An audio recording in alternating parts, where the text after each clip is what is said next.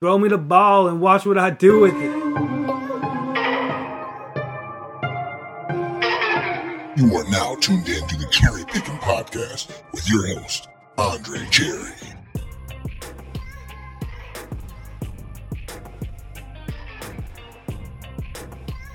Hey everyone, thank you for downloading another episode of the CherryPickin podcast. I'm your host, Andre Cherry, welcoming you into the show, which I feel is an important conversation that I'm about to have with you today.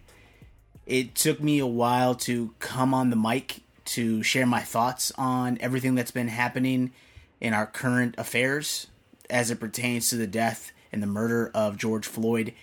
But I did think it would be relevant and important for me to share my thoughts and opinions on everything that's taking place right now in current events, especially because I am a black male living in America. If you've downloaded this show in the past, you know this is a college football podcast. You know that I share my thoughts and opinions on college football, on sports, and I try to make it entertaining. I try to make it fun. I try to make it informative, and I really do appreciate all of the support and the downloads for my show. I mean, you follow me on Twitter, you follow me on my website, and I appreciate all the support. But it took me a while to do this podcast in particular because I didn't know how to articulate how I was feeling. We all process things differently, and these days it seems as if we live in a culture where if something happens, you're expected to have a response or you're supposed to speak out right away, which I don't think is fair. I don't think you need to do that. And I appreciate everyone speaking out against racism, systemic racism, and pledging to be better people and be anti-racist, which is cool. But, we all process things differently, and as a black male, I'm just trying to understand where we're headed right now. I'm 33 years old. I'll turn 34, God willing, in September. And so, while I've grown up in a predominantly white suburb of Chicago. My parents are educated. They're former military. So, my perspective on things may look a lot different and may sound a lot different than people who look like me who don't have the same background that I have. But racism affects us all, no matter if you're Bryant Gumbel or if you're just a regular everyday Joe, like George Floyd was, or like Sandra Bland was, who is from my hometown. She was from Naperville, Illinois. And so she got murdered.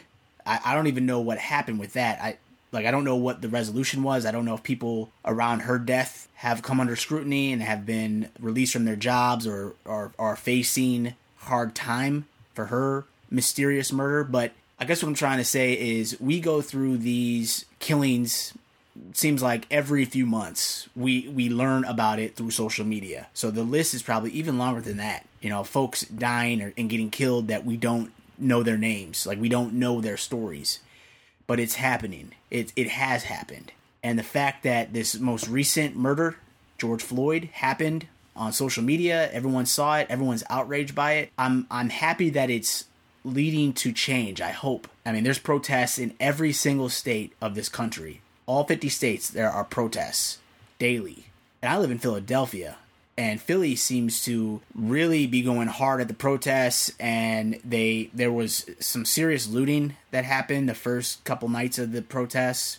I don't know if that's still the case, which, that's not something that you like seeing. Like, I don't enjoy watching that on the news, seeing these looters breaking into stores and taking stuff. But if that's the response to everything, if they are rebelling, I mean, I'm not going to tell you what to do or how to feel. That's not my place. I wouldn't do it. But again, I'm not in this the same way they're in this. And so if they're protesting, if they're rebelling, I hope it's for the right reasons. It's a scary scene, though, to see this stuff play out on TV every day. And when I learned about George Floyd getting killed, I certainly felt anger. I felt upset about it. But it happens so often. It happens so regularly that I process it in one part of my brain and then just move on with my day. Because this is such a regular thing here that that's all you can do. Another murder happened, and I go on with my day. And as robotic and as crazy as that may sound, that's just the reality for my life. I knew that there wasn't going to be anything different that was going to change the behaviors of these police officers, and they're going to do what they're going to do. And it's sad, but that's the reality. Or that was what the reality was, is that this stuff happens all the time, and there's really nothing that changes the behavior. Nothing has changed the behavior of these police officers. But I think this George Floyd murder might be the event that really sparks and leads to real change and a revolution. Or at least that's my hope. I live in this little bubble, especially during this pandemic, where I'm worried about my family. I'm worried about making sure that we have everything we need and just making it through each day. Literally, I'm looking at it day by day. And so when the George Floyd murder happened, I think I was aware of some of the surrounding details around the murder and the fact that the police officers were using excessive force and that this young man died at the hands of the police officers. But then I didn't know what was to come. I didn't know that these protests would follow. And so I was oblivious. I was oblivious to the whole movement. So when I learned that there was a protest in Philly right when this happened, it was a little surprising, because I had no idea that we were mobilizing in this way, unified across the country. I mean, all these protests every single day, it does make you feel proud.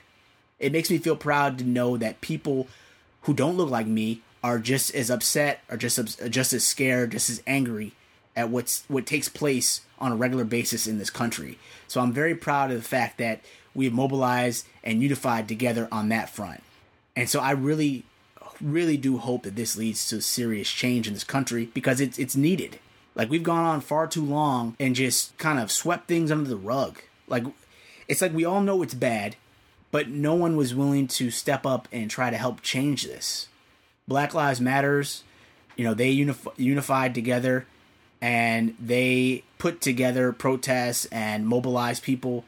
But I feel like whenever you hear Black Lives Matter, or when you did, it always came off in a negative way, or it was perceived in a negative way by people. That, it just didn't seem like people were taking Black Lives Matter seriously. We certainly know all the drama and controversy around Colin Kaepernick. If you are not down with that cause, there's controversy around that name. People get upset around Colin Kaepernick, and all he did was kneel. He kneeled during the anthem, and that just generated a lot of hate, a lot of anger from people who seemed to be unwilling to really listen and understand why he was doing it in the first place. And so Colin Kaepernick did that, for a season, and then he was blackballed. But we still would see players kneel at the start of games, and the movement was still very much alive. His message was still alive in what he was trying to do. He's still very active in terms of trying to mobilize people and try to spread that message and try to really stand up for something bigger than himself, which I really applaud him for doing. He deserves all the credit in the world for standing up and being courageous to do this, knowing that he would receive this type of backlash. And so that's still a hot button topic for a lot of folks, which I really don't understand why it should be, because a Green Beret told him that you should kneel before these games. If you're going to protest, kneel. And the Green Beret gets it. I think the military overall gets why he's kneeling. It's not to dishonor the folks in the military. It's just Colin Kaepernick was trying to raise awareness as to why he's kneeling, because of police brutality. And people at that time didn't really want to hear it. And it just kind of got brushed under the rug. The NFL didn't really support it. And honestly, at that moment, I was done with the NFL. I mean, I watch the Eagles occasionally. The Bears are my team. But every week, I can't tell you that I'm sitting in front of my TV screen every Sunday watching football games, NFL games. Because I fell out of love with the league. Like, they don't really stand up for anything. And it's like they just expect us to continue to watch their product and to buy in and to spend all this money on watching a product for a league that doesn't really care. That's how it feels to me as a black man. They don't care that they allowed Colin Kaepernick to get blackballed, that they thought it was a distraction, that they just cowered in the moment because of pressure they were getting from the president. and some of these owners cowering. And it's like, I'm not going to spend my time and my money on a product that doesn't really care about what we're trying to do here. And so that's why I fell out of love with the NFL. I don't do fantasy football. It's been a few years since I've played fantasy football, and I used to be an avid fantasy football player. But it's just, there were things that were bubbling up, and we were trying to mobilize, and folks were trying to spread this message that we will not take police brutality. But people weren't taking it seriously until the murder of George Floyd, until Aubrey, this young man in Georgia, got killed, got gunned down. It's just, I'm upset, I'm angered, but if it's going to lead to real change in this country, I'm all for it. I appreciate all my brothers and sisters, no matter what color you are, coming together to support this movement. I'm telling you how I feel as a black male. I'm very angry because this has been the reality for my life. I'm 33 years old. This has been the reality for my life. And while I grew up in a pretty privileged area, I would say Naperville, Illinois is very affluent. It's a great community. It is all white. So my experience is a lot different than folks who live in Philadelphia and grew up in this city. And so I have the opportunity here to see it from both angles now, from both sides. But racism still affects you. I've been stopped by the police officers before, and I keep my hands on the wheel. And I ask the police officers, can I grab the registration? It's in the glove box. I'm not playing fast and loose with my hands. I'm not trying to be aggressive sounding. I'm not trying to give any sort of tone or any indication that I may be upset or that I may not understand why I'm being pulled over. I try to keep it as calm as possible. That burden is on me to be calm as possible so that I don't get shot by the police. This is a real thing. This is a real thing. And so it's just a reality that I've been trained to live with. And so when George Floyd got killed, it went into my mind. This young man got killed. I processed it, and then I put it away. Because honestly, what could I do? What can I do to change this? And the answer was nothing. There's nothing that I can do to prevent this, nothing that I can do to change this. It could happen to me. It could happen to my dad. It could happen to anyone that I love that is black in this country. It could happen at any time. You don't know. You don't know. There's no way to prevent this. But I'm glad that it was captured on social media. I'm glad that it seems as if we are all upset by this. And I hope that we get real change from this. I really do. It took me a while to come on the mic to speak about this because I didn't really know what to say. I'm very happy to see that folks aren't going to stand up for this anymore. The looting part, like I said, I don't know that that's the best idea. But again, I'm not going to tell people how to feel and what to do. I just wish people would be smart and be safe. In Philly, we've had the last couple nights a string of people blowing up ATMs. One young man died. He was a 24-year-old. He got killed a couple nights ago because the explosion blew him up. And he died from his injuries. So I just hope that we can stay safe. I hope that the looting kind of comes under control here. But again, people are mad. People are angry. I'm not saying it's right, but it's just that it is what it is. I would have never expected to go through a pandemic. I would have never expected to go through this social unrest during my lifetime. But we were all acting as if things were okay, things were cool, but they weren't. It isn't cool. And I'm very fortunate, the background that I had and growing up, and I work in a good industry. My family is doing well. We're doing okay. I try to support the cause as best I can. I have a young daughter, so I can't be out in the streets like that. But there are organizations that you can donate your money to. You can volunteer your time at. I donated some money to the Philadelphia Bail Fund, and so that's the type of help that they need. If you have the means to donate and to volunteer your time, please do so. These folks need your help, these folks that are protesting, and I just hope that it leads to real change. But until that time, I don't want to hear anything about sports coming back. I know that the NBA has proposed a plan to come back, I believe, in July. But much like the coronavirus and how I feel with that, I don't want to see us play until there's a solution or there's a vaccine or testing plan has been developed in regards to testing players for the virus. So I don't want to put players' lives at stake put players in jeopardy of getting this virus and spreading it to other people until we have a real solution or a real plan for how we're going to test and how we're going to vaccinate people. On the same token, I don't want to see sports come back until we get through some of these underlying systemic issues that we have with racism. Because I feel like sports, for a lot of people, is just a nice thing to watch to take your mind off of things that are happening in the current events. But I want to see real solution. This is an opportunity. We don't have sports. We don't have anything distracting us from this movement, from this time right now that we have to try to talk through these things, to try to resolve some of these issues.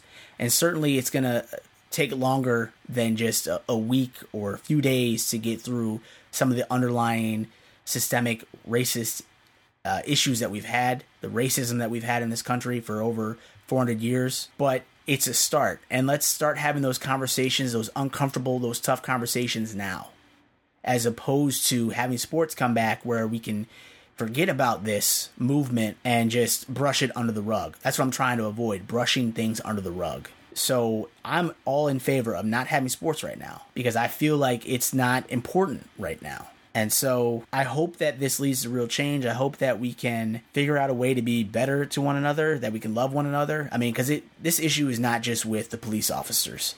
Certainly that's the biggest thing. Police brutality, racism within the police forces across this country. But racism is in every industry. It's everywhere. Like it's everywhere in this country.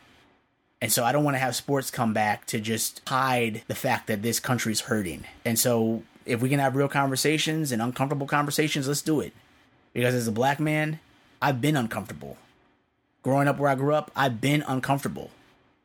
When my friends say something, and I say friends, air quotes, say something that is hurtful or racist, the burden is on me to just take it and to not do anything about it. Because what am I going to do with a group of white people and somebody says something that hurts your feelings or makes you feel a certain way? The burden is on you to carry that. And it's a shame. I think that's how it's been for a lot of people in this country. And so when police kill these young people, these young black people, the burden is on us to just figure out a way to not be threatening or figure out a way to interact with them and not get killed. Such as holding your hands on the steering wheel, such as asking to get your registration out the glove box, such as not making fast movements, such as not being excited or animated. I mean, that's just the reality that we live in. And I hope things get better. And I appreciate you listening to me kind of ramble through this, but I thought it'd be relevant for me to share my thoughts and opinions on this subject. I haven't spoken out about it publicly. If you follow me on Twitter, you see me posting stuff in regards to the protests and liking certain things as it pertains to the current time period that we're in. Usually I have sports content for you to enjoy, but this is a different period of time right now. And honestly, I can't even tell you how nervous it makes me feel living in this country right now, waking up every day. Because I do like to work out. I do like to run in the mornings, but I've been so frightened and so terrified to go outside and run in the morning, especially the way that I look now. I've got a lot of hair on my head. I need a haircut. I know my partner's like, you need to get a haircut. And I will at some point, but I feel like I'm a target. I don't want to be a target when I go running outside at 6 a.m. Curfew has just ended at 6 a.m. We've been under curfew for like the last 5 days. So I don't want to go outside and run and be a target for something because who knows what could happen. That literally crosses my mind now. These last 3 days. It's like I want to go work out. I want to do what I normally do in my routines. But I'm nervous. I'm scared. I'm worried that if I go out, something could happen. Something could happen. I know the police are upset right now. And if you follow Philly events, there was some crazy vigilante stuff happening the other day this week where a group of men, white men, had bats and were guarding the police station on the 26th district, and a few people got attacked. A lot of name-calling insults were hurled at protesters. So it's like, I don't feel comfortable right now. And this is a few blocks away from where I live, mind you. And this was in the news. Because people from out of state were telling me, please be careful. I'm scared. If you live in Fishtown, please be safe. And these people didn't know that I live in Fishtown. And they were like, listen, I've heard Fishtown is crazy. So like this stuff makes you nervous. It makes you worried to even go outside your house, which I really haven't. I've been inside mainly. I walk my daughter every day around the block, but other than that, I've been inside. I've been glued to the news, and so it's just scary. And I hope that it leads to something real. I just nervous right now. And it's so hard for me to even focus on work. I have a day job, and it's so hard. It was hard with the pandemic. It's even harder with all this stuff going on, the social unrest, the civil unrest related to these killings. So it's like my focus on work is at an all-time low because there are bigger things to worry about than work. So, I don't know. I appreciate you listening to me ramble through this. I just wanted to share my thoughts and my opinions on this. I appreciate you for downloading this show. I appreciate you for being supportive of this movement. And I thank you for being a friend. Hopefully soon here we'll have some more encouraging news to talk about on these podcasts. I'll be coming up on episode 100. Can you believe that? Episode 100. It's crazy. But yeah, thank you guys. Hope you're staying safe wherever you're at. Please continue social distancing and just love one another and watch out for one another. With that, I'm going to sign out. I'm going to sign off. Thank you again for downloading this show, and I can't wait to talk to you in the near future. Take care.